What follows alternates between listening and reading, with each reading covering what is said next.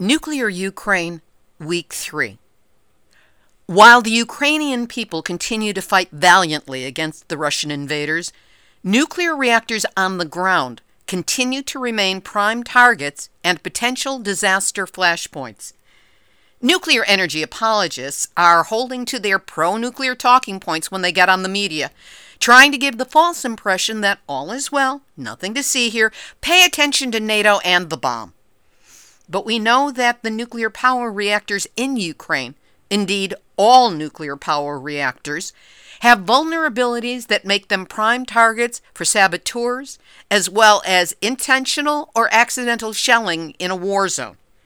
And then you have a genuine expert who tells you nuclear power plants, whether accidentally through misfired explosives or intentionally as intentional targets of military attack, what they essentially represent is dirty bombs on your domestic territory.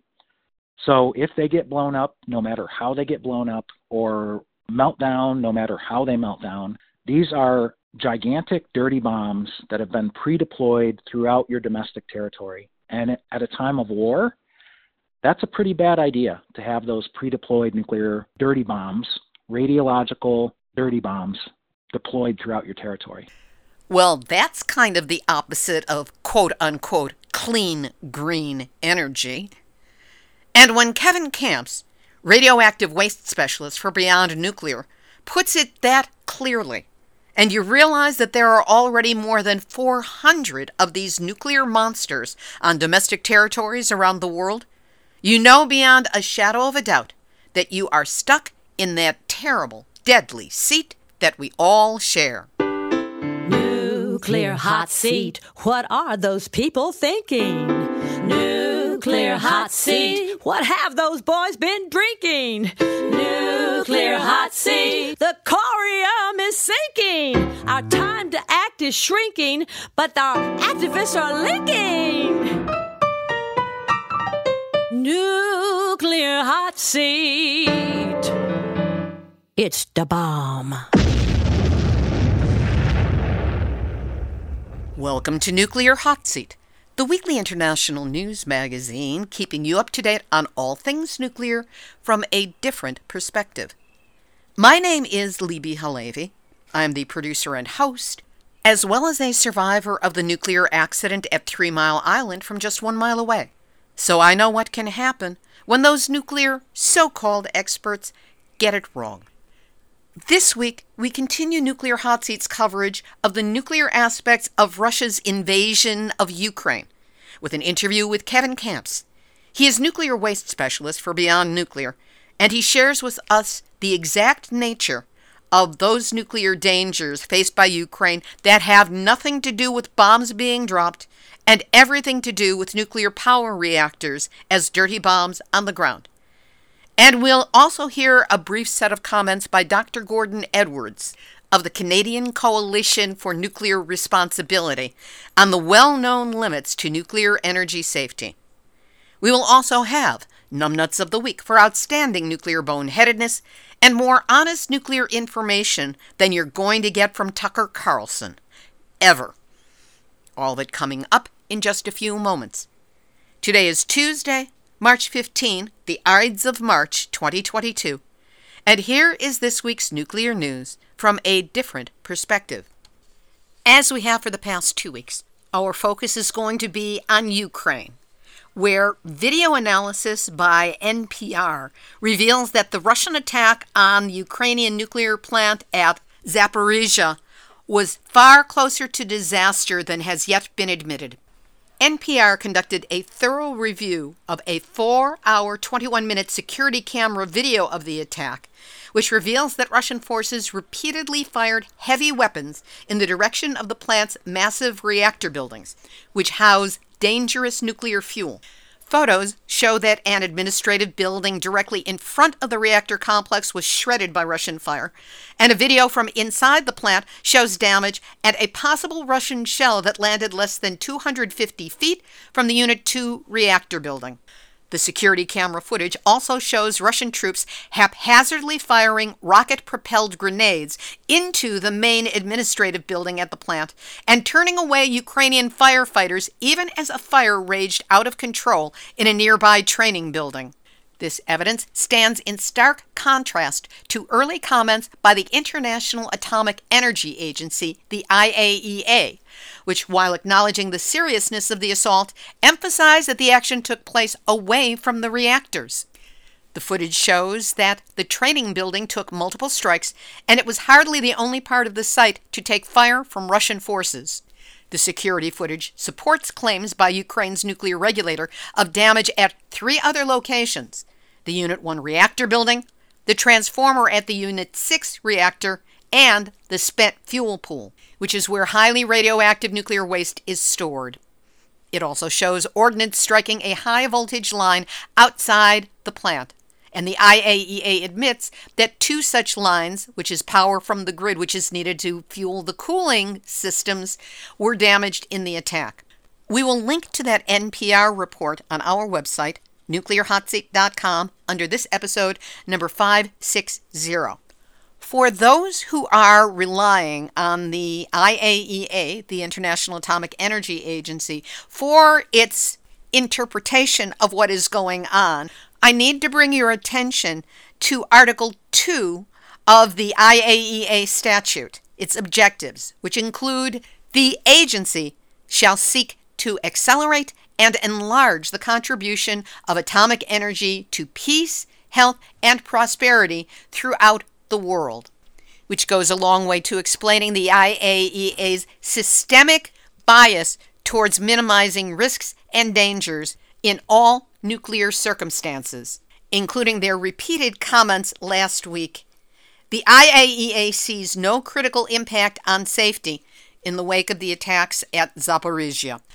On March 13, it was reported that staff at the Chernobyl nuclear plant have stopped repairing and maintaining safety-related equipment, in part due to, quote, physical and psychological fatigue, end quote, from working non-stop since Russian forces invaded on February 24th. Ukraine's nuclear power company, Energoatom, said specialists from Ukraine had fixed one of 2 damaged power lines, which allowed off-site power to be delivered from the grid to the plant. This has now happened twice and been repaired twice. And at Zaporizhzhia, 2 of the 4 off-site power lines connected to the grid had been damaged, and the IAEA has been saying that as long as there is at least 1 power line, as well as diesel generators with enough fuel, backup power can be provided. But in a quote from IAEA Director General Rafael Grossi, we can't afford to lose more time. On Monday, March 13, Ukrainian authorities accused Russian troops of detonating ammunition at the Zaporizhzhia 6 reactor nuclear power plant site. Ukrainian officials also alleged that Russian forces planned to continue with explosions at the plant and that staff had fled. And now, Nuclear hot seat, nuclear hot seat, nuclear hot seat, numbnuts of the week. The Bulletin of the Atomic Scientists Doomsday Clock is an internationally recognized symbol of how close the world is to nuclear annihilation at its own hands. 3 years ago, in 2020, it was set at 100 seconds to midnight, the closest it has ever been. That setting remained in place for 2021 and, as of January 27 of this year, 2022, the same. So what's happened in less than 2 months since then? Let me see. Russia invaded Ukraine, took over the Chernobyl radioactive site, turned off radiation monitors, lobbed missiles at the 6 nuclear power reactor site of Zaporizhzhia, setting an administrative building on fire a short distance from the reactors, and doing still undisclosed damage. Oh, and Russian President Vladimir Putin threatened the world with nuclear annihilation. The term he used was, you will witness, quote, such consequences that you have never encountered in your history, tantamount to threatening that Russia would use nuclear weapons. So what did the Bulletin of the Atomic Scientists do about their doomsday clock? Their own Science and Security Board met after the invasion to consider their position, and they left the clock unchanged. Really? Saying that we are no more at risk than we were before Russia took all the bad actor positions it has, but not acknowledging it? That's more than a missed opportunity. It's numbnuts territory. The Bulletin had the opportunity to raise awareness in the world of the dire nature of the nuclear threat, using a symbol that is recognized everywhere, to up the alarm. And they went, meh, we knew all that was possible last January. All this war stuff in Ukraine is a manifestation that has no impact on nuclear threat, which means it has no impact on our alarm system. Oh yeah? Or Bulletin, are you shaking in your boots, afraid to alert people to how bad it actually is in Ukraine? I know I'm not reassured by your lack of action. It seems like an abdication of duty, or a really big blind spot. And I fear to think that it might be something worse. So in light of the Russian invasion of Ukraine and its targeting of nuclear sites, for not signaling to the world that the nuclear situation is far worse today than it was in January of 2022, and who knows how much worse it might be getting even as I'm recording this, Union of Concerned Scientists and your Science and Security Board, you are this week's Nuclear Hot Seat, Numbnuts of the Week. You'll hear about all these stories in much more detail from Kevin Camps during today's featured interview. We will also have links up on the website, including an in-depth and insightful look at the politics of Rosatom before and beyond the war, and the implications of Russia's embattled nuclear industry. This was written by Pinar Demirjan. She is from Turkey, an independent researcher, PhD candidate, nuclearseas.org coordinator, and nuclear editor at Yesil Gazette. This article was posted on dianuke.org, and as I said, we will link to it. We will also have links up to the article, I Was a Nuclear Missile Operator. There have been more near misses than the world knows, by Cole Smith. That's from The Guardian in London. We will also have a link up to the impassioned article, Do Not Use Nuclear Weapons, a message from Japan, written by Tadatoshi Akiba, former mayor of Hiroshima. He also calls for current Japanese Prime Minister Kishida, who is from Hiroshima, to visit Moscow to meet President Putin and attend the United Nations Security Council meeting to explain why nuclear weapons must not be used, by conveying the cry of the Hibakusha, the atomic bomb survivors of Hiroshima and Nagasaki. And an article by the esteemed and revered Dr. Helen Caldicott. Russia's war could spell worldwide nuclear disaster. In it, she describes the medical effects of a single bomb dropping on a city. She states, a Russian 20-megaton bomb would enter at 20 times the speed of sound, exploding with the heat of the sun, digging a hole 3/4 of a mile, 1.27 kilometers wide, and 88 feet, 26.8 meters deep, converting all buildings, people, and earth shot up into the air as a mushroom cloud. 20 miles, 32.2 kilometers from the epicenter, all humans would be killed or lethally injured. That's what we are facing, and it is closer than 100 seconds to midnight. We'll continue with this week's featured interview in just a moment, but first, the nuclear industry is going all out to obscure the nature of the nuclear threat within Ukraine, giving false assurances in carefully focus group tested quotes.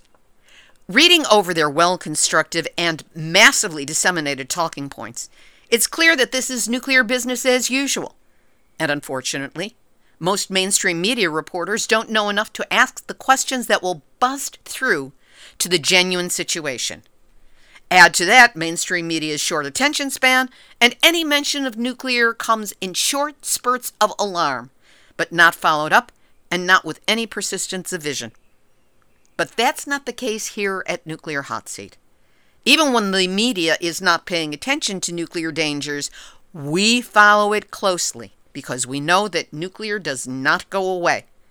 And the current dangers in Ukraine, as well as the ongoing aftermath of the Fukushima nuclear disaster, are just two examples of the pain, danger, health threats, and worse that we face from this deadly technology. Using it is a definition of madness. If you ever had any doubts as to why Nuclear Hot Seat needs to be here for you, this is another episode that should put that thought to rest. Without Nuclear Hot Seat, you would, at best, only know bits and pieces of those nuclear dangers that you chased down yourself online, and not see the big picture and how it all fits together. So if you've ever thought about donating to Nuclear Hot Seat, now would be the time. Go to nuclearhotseat.com, click on the big red donate button. Any amount will help, and you can set up a sustaining donation of $5 a month, which will support us in our efforts. And know that whatever you can do to help, I'm deeply grateful that you're listening and that you care. Now here's this week's featured interview. The nuclear problems and dangers in Ukraine are ongoing and evolving, and they're not going to go away. To get an overview of the range of problems faced, both those endemic to nuclear energy technology and the specific threats posed by the current invasion by Russia, I talked with Kevin Kamps. He is nuclear waste specialist at Beyond Nuclear, and that title barely covers his range of expertise. We spoke on Monday, March 14, and there have been developments since that interview, which I will bring you up to date on at the end. Kevin Kamps, thank you so much for making the time to speak with us this morning, this very busy morning, on Nuclear Hot Seat. Thanks for having me.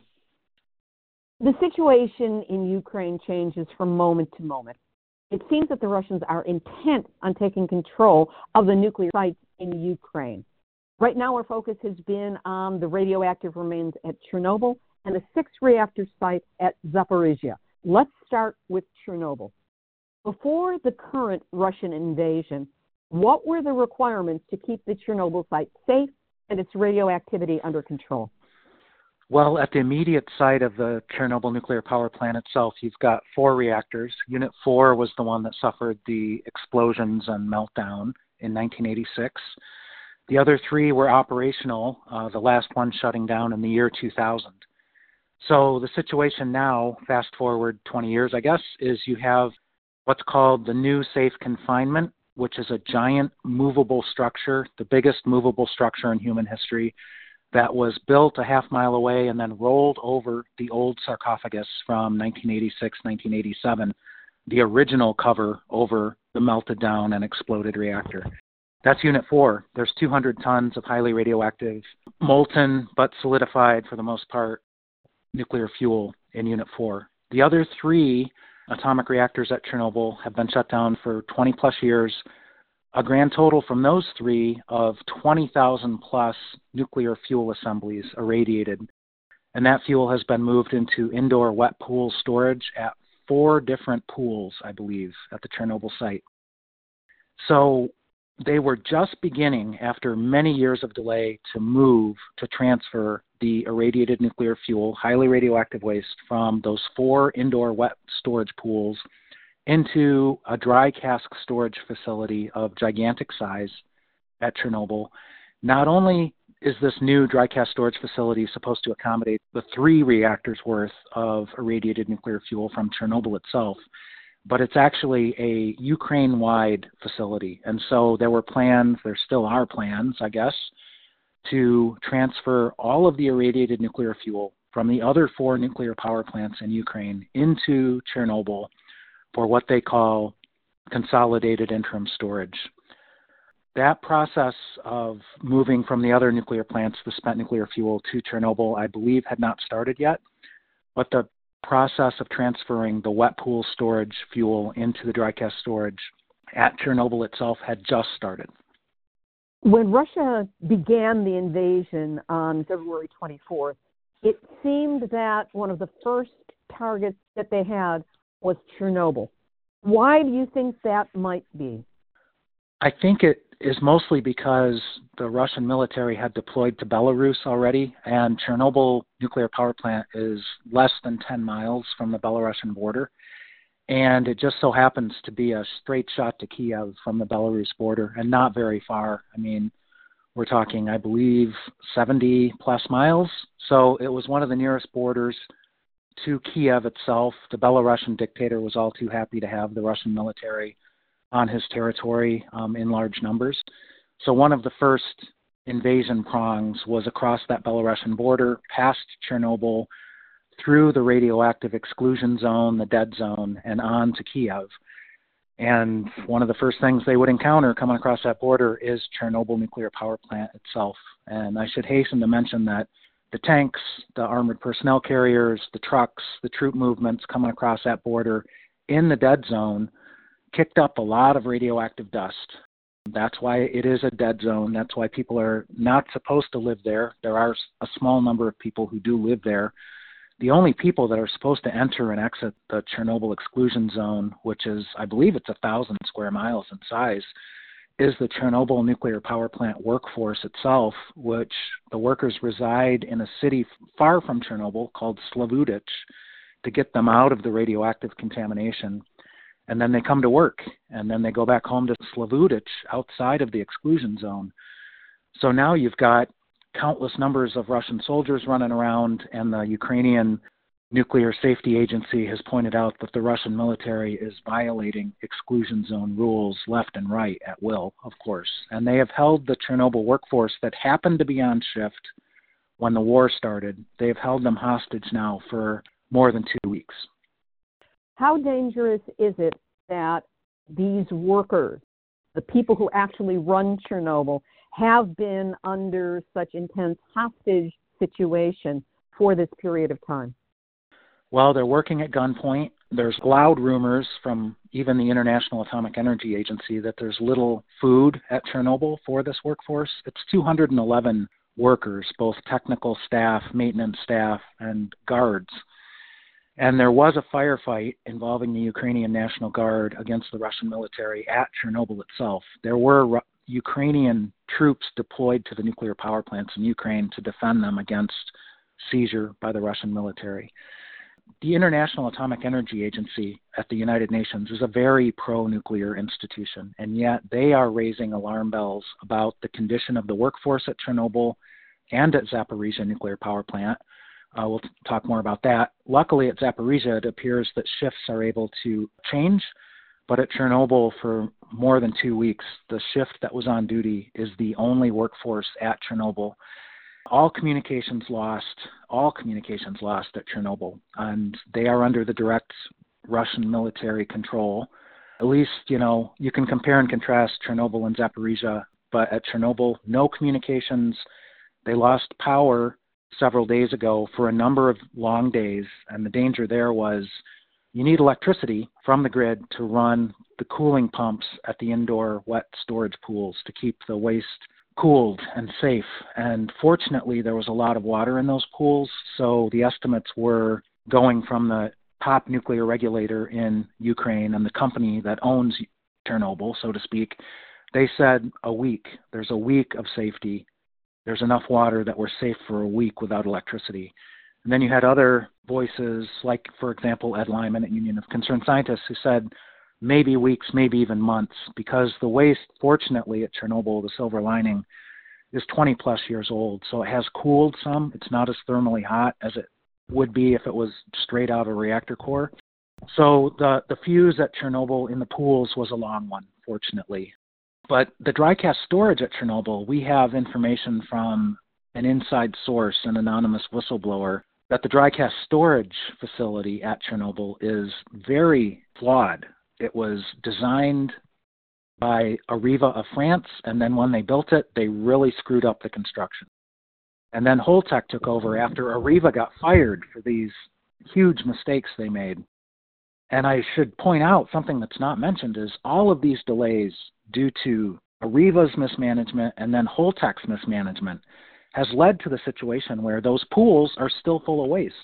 This was supposed to have gotten done a long time ago, this transfer of spent nuclear fuel into the dry cask storage, which would be a safer configuration if they built it well, but they did not. They built it so badly that our inside source, our anonymous whistleblower, said it would have been better if they had knocked down the dry cask storage facility and started over from scratch. But they did not do so. They were activating it. And here we are in this current crisis. How significant is it that the radiation monitors at Chernobyl have been turned off since February 25th? Very significant. Before they turned off, it was clear that Russian military movement through the dead zone was kicking up radioactive dust into the air because the remote monitors, which were automatic transmission to International Atomic Energy Agency and the Ukrainian Nuclear Safety Regulatory Agency, were showing elevated readings above control levels. So these are impermissible, even in the lax control standards of the Chernobyl dead zone. They were depicted as red dots instead of green. That means there's a problem here, something's going on. And what was going on was heavy troop movements through the dead zone. So now we don't even know what the readings are. The last reading I was aware of was something like 1 millirem per hour. And that's problematic. If you were to be exposed to that for a year, you're talking a 10 rem dose. And granted, there are small numbers of elderly people who've moved back to the Chernobyl dead zone, and sometimes there's even toddlers in there, families with no other choice but to be there. Refugees go out there.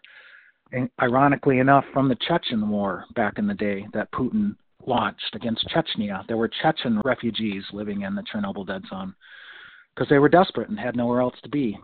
Those are the kind of peoples, the workforce at Chernobyl, the Russian soldiers, that's who's being exposed to dust in the air. And that millirem per hour I mentioned, or 10 rem per year, if you're exposed to it for a year, those are external readings. If you breathe in a particle of plutonium, it's so much worse. If you ingest it through drinking or eating, it's so much worse. Once radioactivity is inside of you, 1 millirem per hour, 10 rem per year is an external dose, bad enough, but internally, so much worse. In terms of the safety at the site, power from the grid was lost on Wednesday, March 9, and Chernobyl switched to the backup generators, which then we learned only had a 2-day supply of diesel to run them, or as the IAEA said, 3-day supply. Now, apparently, more diesel has been delivered, and Russia claimed that power was being restored. But as of this morning, Monday, March 14, we've learned that Chernobyl power lines have again been damaged, and now Belarus is trying to set up emergency power lines from their country to Chernobyl. What does this say to you about the stability at the site? Well, it's obviously a very unstable situation. Apparently, these losses of power, loss of the grid, is due to firefights in the area that are damaging the electrical transmission system. So it's very, unstable. The only silver lining is that there's a lot of water in the pools, apparently. The water could be compensated for as it evaporates due to heating by the nuclear fuel stored in the pools. But this all is happening in an active war zone, right? So anything could happen at any time. All of this assurance that maybe we have weeks, maybe we have months before the pools would evaporate down to the tops of the nuclear fuel assemblies, that all assumes that no other shoes drop, that nothing else happens, that a stray missile or a stray mortar or an intentional attack. We've seen intentional attacks on the Zaporizhzhia nuclear power plant, that none of that additional violence and damage happens. That's the assumption. That's a very optimistic assumption. So it's a very dicey situation, and don't take it from me, take it from the Director General of the International Atomic Energy Agency, and take it from the Ukrainian nuclear power industry, who are raising major alarm bells, and these are pro-nuclear voices. And as many observers have pointed out, this is an unprecedented situation. Yes, the United States did bomb a research reactor in Iraq in the 1991 war, but the fuel had been removed. But it was a radioactive facility, so there was a radioactive release from that U.S. attack in Iraq. And yes, Israel bombed a larger-sized commercial reactor in Iraq, but it was pre-operational. There was no fuel. There was no radioactive contamination yet. Here we have open warfare, brutal open warfare in one of the most nuclearized electric grids in the world. 50% of Ukraine's electricity, for a population of 44 million people, comes from 4 operational nuclear power plants with 15 operational reactors, 8 of which right now are operating, which is insane to be operating atomic reactors in a brutal war zone. That is crazy, because even if you shut an atomic reactor down, it takes days, if not weeks, to get that reactor cool enough that it's stable, that if you were to lose the grid and lose the diesels, you might still be okay. But they're operating at full power as we speak, and it's craziness, because if they lose the grid and they lose the diesels, those reactor cores will melt down within hours or days. As we saw at Fukushima Daiichi, that was due to an earthquake and a tsunami. Here we have open warfare, and apparently at Zaporizhzhia in the south of Ukraine, the Russian military attack there was a very close call. Even National Public Radio 3 days ago now reported that was a much closer call than initial media reports indicated. The attack took place on Zaporizhzhia on March 4th, and the initial response that was put out to the world was that it blew up and set a fire that destroyed some administrative and training buildings. But as you just stated, there was further damage, and it was a much closer call. What do we know now about the damage that was done at that time? Yeah, the National Public Radio coverage examined the security film footage from the security camera that the Zaporizhzhia nuclear power plant itself had put out on YouTube in real time. And they examined several long hours of that footage, and it showed the entire attack unfold. It was a column of Russian tanks, 2 Russian tanks, followed by a half dozen or more armored personnel carriers. And the auxiliary buildings got hit, the training center got hit and severely damaged, was on fire.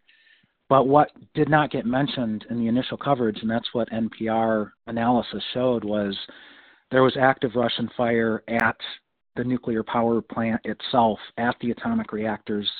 One of the most scary parts for me, because I focus on radioactive waste, was that 2 shells hit the dry cask storage facility at Zaporizhzhia for high-level radioactive waste storage. So reportedly, none of the containers were breached. There weren't disastrous releases of radioactivity.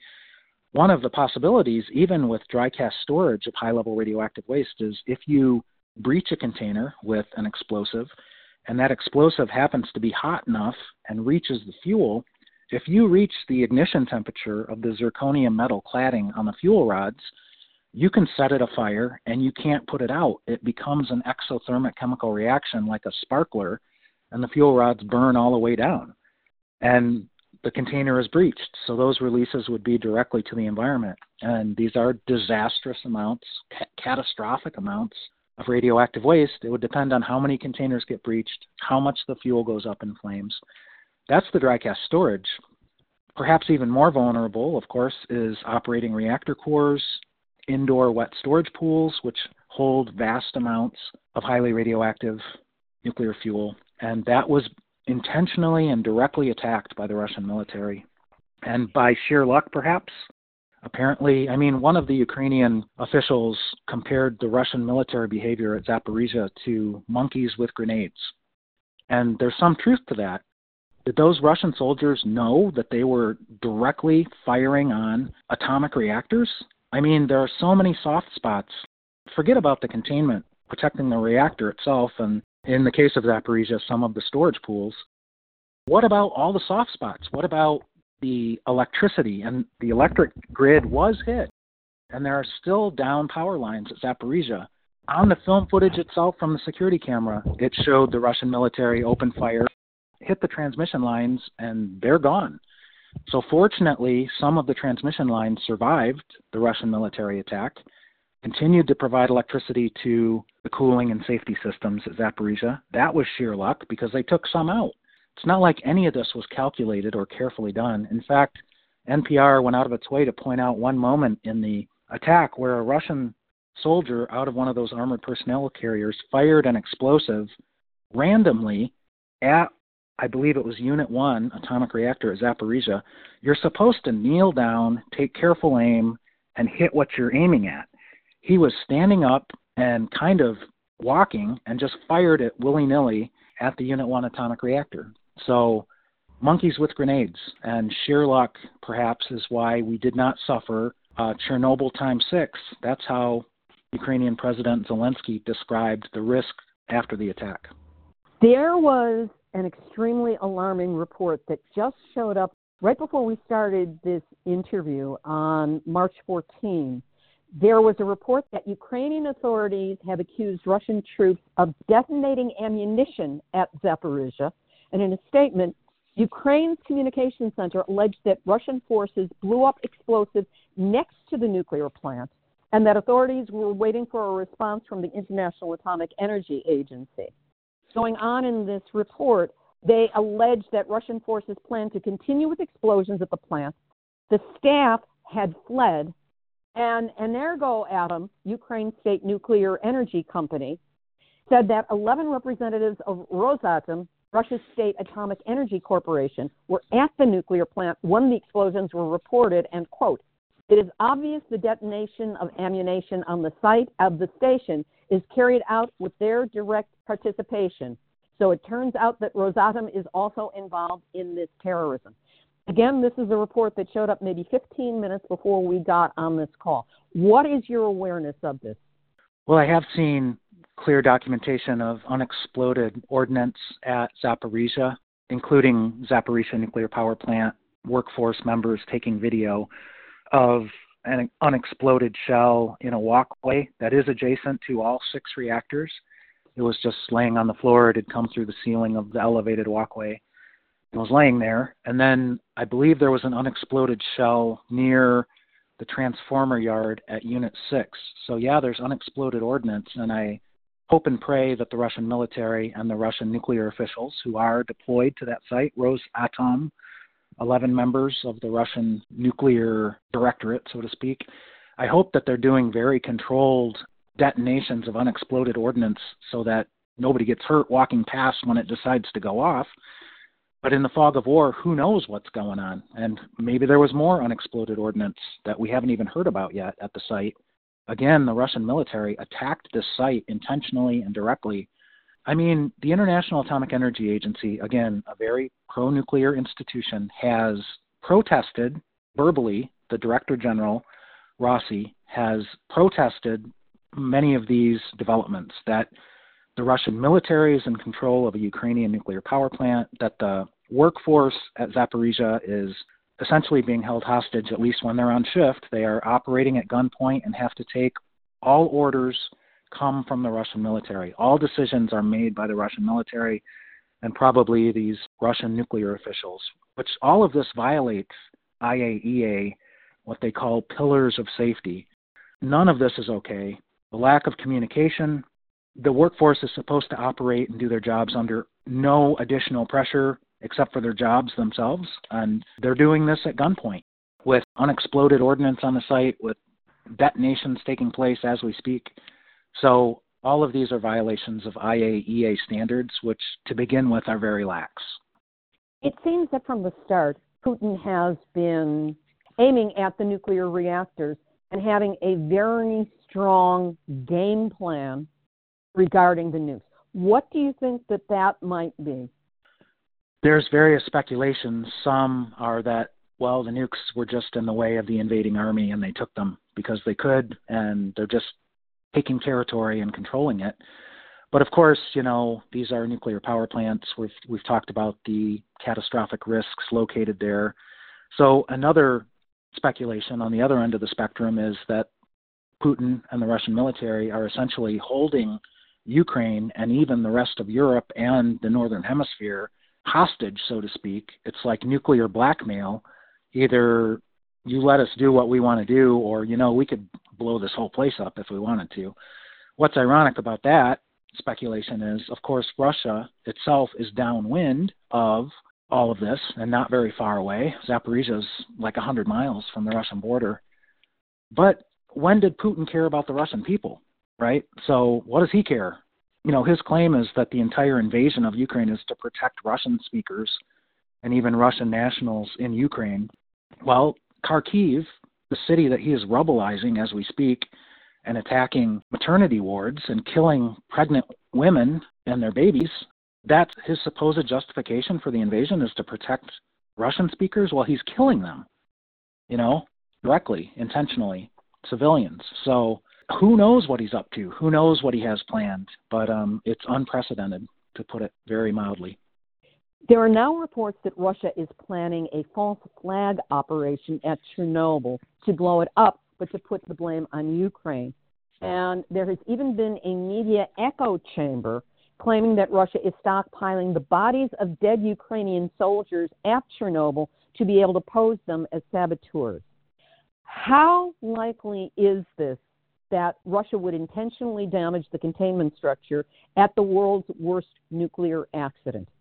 It's hard to know what Putin and his military are capable of. I mean, just look at Syria. I mean, the attacking of hospitals intentionally between the Syrian dictatorship and its Russian allies, chemical weapons use took place there. That again, they tried to muddy the waters and say, no, it was ISIS did that, except that, it was civilians who were dying, and very likely it was the Syrian military that did it.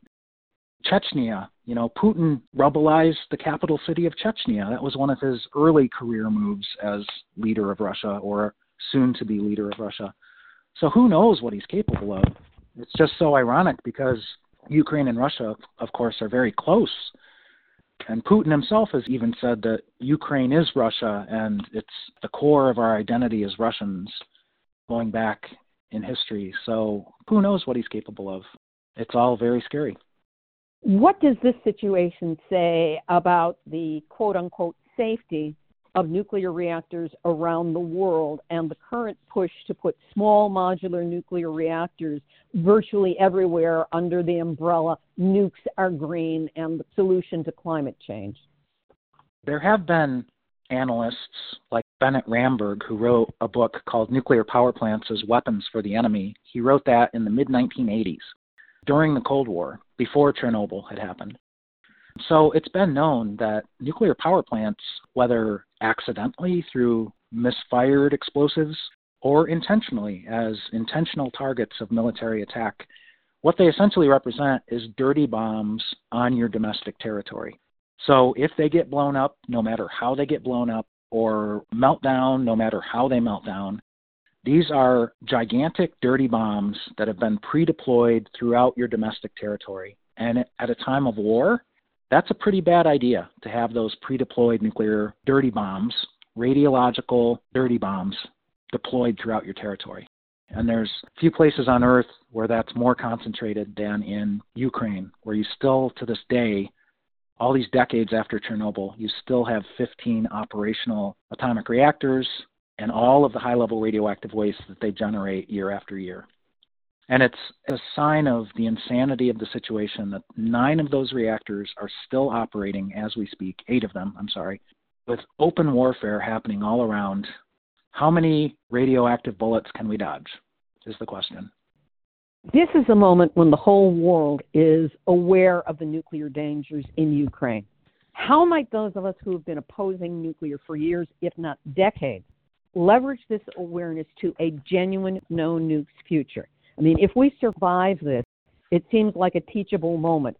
So how do we use this to spark and inspire and motivate an international movement against nuclear reactors and nuclear bombs? Well, I think of what happened in the immediate aftermath of the beginning of the Fukushima nuclear catastrophe 11 years ago, almost to the day. I added up all of the media interactions I had in the 2 weeks after Fukushima began, and it was 125 media interactions I had. They weren't all interviews, but a lot of them were. And essentially, that was more media attention that I got myself personally than I had in the previous 20 years, right? Because there's this mainstream media denial, and we don't care, we're not interested, nothing to see here about nuclear power and radioactive waste. Then Fukushima began, and all of a sudden, reporters who I'd been trying to get their attention literally for 20 years in some cases wanted to talk to me. So what we have to do as a movement is to take every single media request that comes our way and try to generate more and try to teach the media and the public and even our own elected officials and appointed officials the truth about the risks of nuclear power and radioactive waste. And one of those officials I'll name by name is Jennifer Granholm, Energy Secretary in the Biden administration, who the next day after Zaporizhia was attacked said, oh, there's really nothing to worry about. The containment structures are so robust. at Zaporizhzhia. There's really nothing to worry about. And then her deputy, the director of the National Nuclear Security Administration, which is the nuclear weapons arsenal and its complex in this country, her name is Hruby. She went so far as to say on CNN that actually nuclear power plants are designed to withstand shelling. And that was a lie. That was either she's really ignorant about the design of nuclear power plants or she was lying to the American people on CNN. I'm not sure which is worse, actually, for such a high-level official as that. So we just need to educate people that this tiny planet we inhabit is too fragile for operating atomic reactors and high-level radioactive waste storage. We need to stop doing it because one of these days we're not going to dodge the bullet. And we've already seen at 3 Mile Island and Chernobyl and Fukushima, sometimes you don't dodge the bullet. Is there anything you'd like to add that we haven't had a chance to cover? Well, there have been nuclear facilities that have been significantly damaged. We've mentioned Zaporizhzhia, but there's a place called Neutron Source in Kharkiv that's been hit not once but twice by Russian munitions. And again, the IAEA, being such a pro-nuclear institution and so ready to downplay risks most of the time, it's been pointed out that it's been difficult for the IAEA director to speak about what's going on in Ukraine because they have more than a half century of practice downplaying the risks. They downplayed Chernobyl in real time. Hans Blix, who was the director at the time, downplayed the significance of Chernobyl. And we know that was a very big lie in the aftermath of Chernobyl. Well, the current director, Grossi, is having trouble even speaking about the risks, but he is raising alarm bells. That shows how serious the situation is. But one risk that they have downplayed in real time is at this neutron source facility in Kharkiv that's been hit twice. They've said, oh, there's so little radioactivity on site that even if it were to be released, it wouldn't be a big deal. Well, they have an atomic reactor on site. They have irradiated nuclear fuel on site. They have nuclear neutron sources on site. This is significant radioactive inventory that if it were to blow up and burn, that would not be a small radioactivity release. That would be a very large radioactivity release. And then another similar facility, I believe, or at least a low-level radioactive waste storage facility in Kiev has also been very closely hit. I think a transformer got hit there. So these are minor by comparison to what has happened at the nuclear power plants. But the next nuclear plant, there's 3 more we haven't even talked about. There's the South Ukraine nuclear power plant near the city of Mykolaiv. And if folks want to learn more about that, there's a great documentary film called God's River.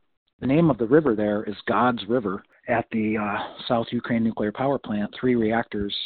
That's the next one in line for the Russian military to try to take over. And then in the northwest of the country, you have the Rivne and the Melnitsky nuclear power plant, several more reactors. So what we've seen thus far may be repeated at these other 3 nuclear power plants. A personal question. Under this kind of ongoing pressure, with all that you know, what do you do to help yourself keep going? Right now I'm wearing, for good luck, my Chernobyl Children's Project Ireland sweatshirt from 20 plus years ago. My ex-wife, Gabriella, who is the filmmaker of that documentary I mentioned, God's River, she lived in Mykolaiv for a year or two on a Fulbright back in 2019. She came back from Belarus because the Irish Chernobyl Children's Project focuses on helping in Belarus.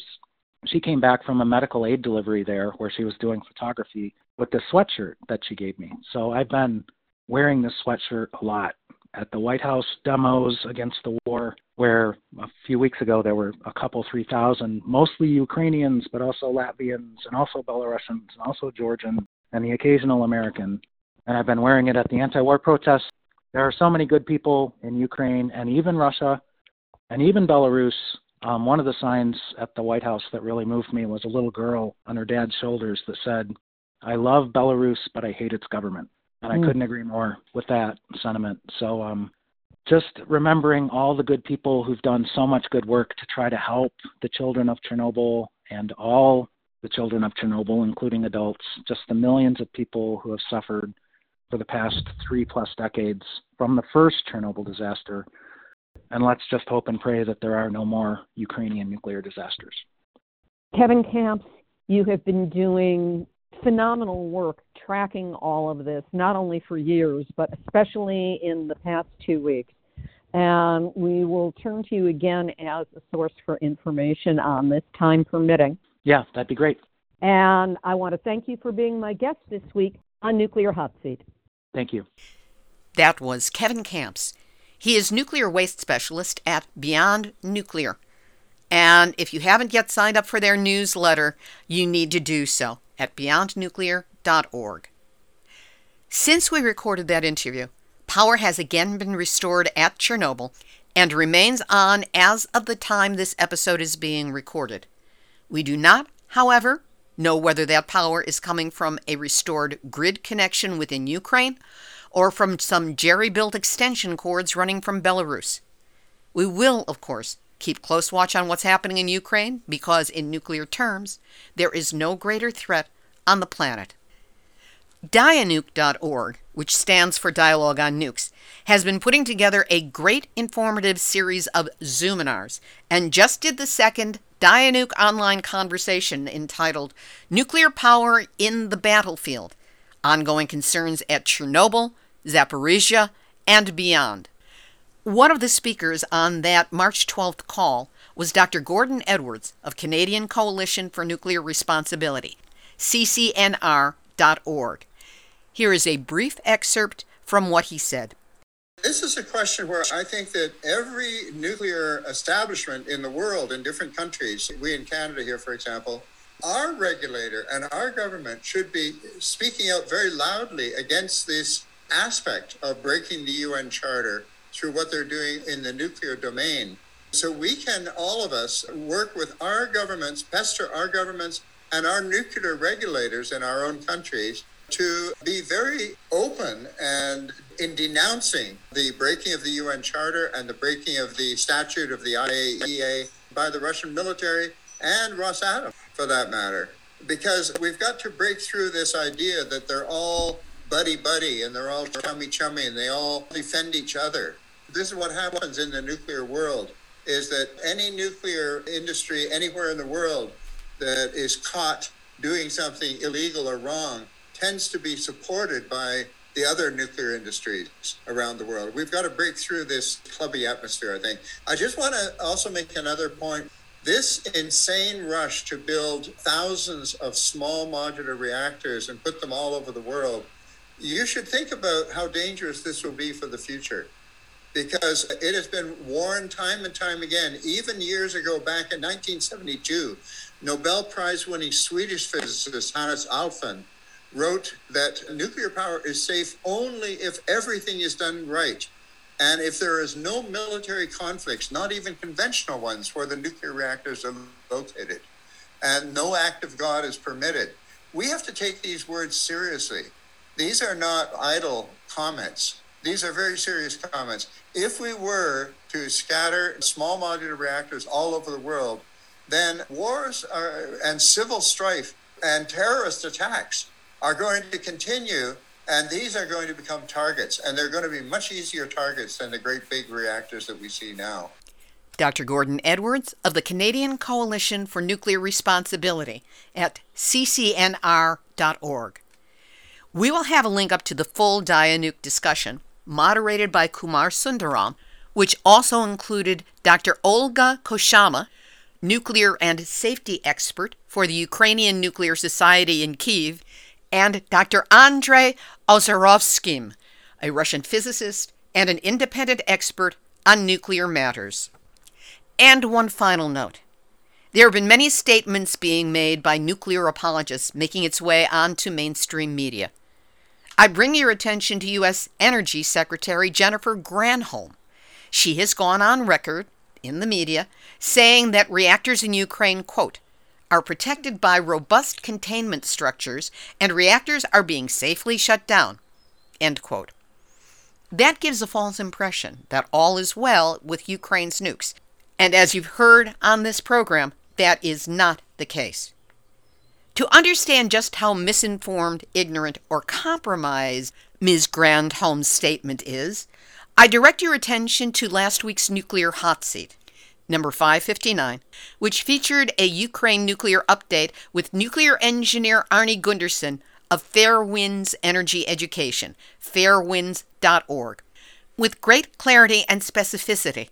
Arne makes the point that multiple vulnerabilities exist at Zaporizhzhia's nuclear reactors and that containment is not the issue. The water intake system is. You can listen to him on Nuclear Hot Seat number 559 at nuclearhotseat.com. Activist, shout out.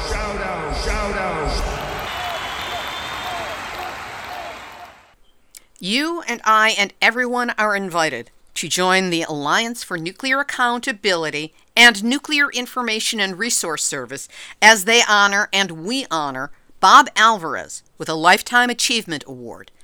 This will take place on Saturday, March 19, 2022 at 3 p.m. to 4:30 Eastern Time, which is noon to 2:30 Pacific Time Zone. Sorry, I'm being U.S.-centric here.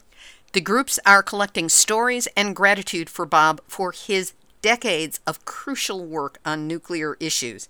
It's going to be on Kudo Board, not a platform I'm familiar with, but we will link to it. And preference is for videos, but you can also post photos and write messages.